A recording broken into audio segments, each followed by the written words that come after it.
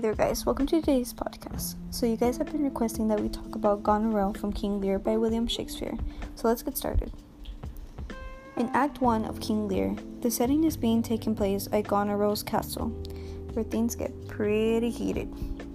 First off, in Act 1, Goneril's father, the king, has his 3 daughters proclaim their love for him in order to get a piece of his kingdom.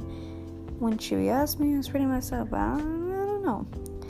But Goneril goes along with it and tells him how much she loves him, which continued with Regan and was passed to Cordelia, who did the opposite of what her father asked, leading to her being disowned and starting this whole entire mess. After that big scene her father created, Goneril retires to her bedroom, upset with her father being at her home. Goneril tells her steward to act rudely to her father so that he will leave. Obviously that doesn't work, so Goneril, being the boss she is, confronts her father and asks him to get rid of his servants and knights or he has to go.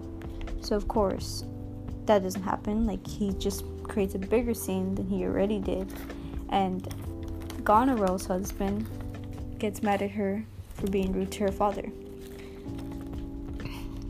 But anyways, her father still decides to leave, and he curses his daughter, Goneril, and tells her he's going to go to Regan's castle instead, where at least he knows she will love him.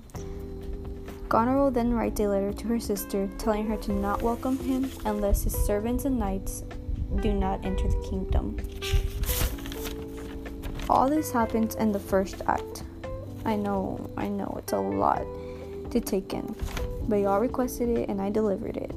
So far, my thoughts about Goneril is that she is not one to be messed with. And I don't know.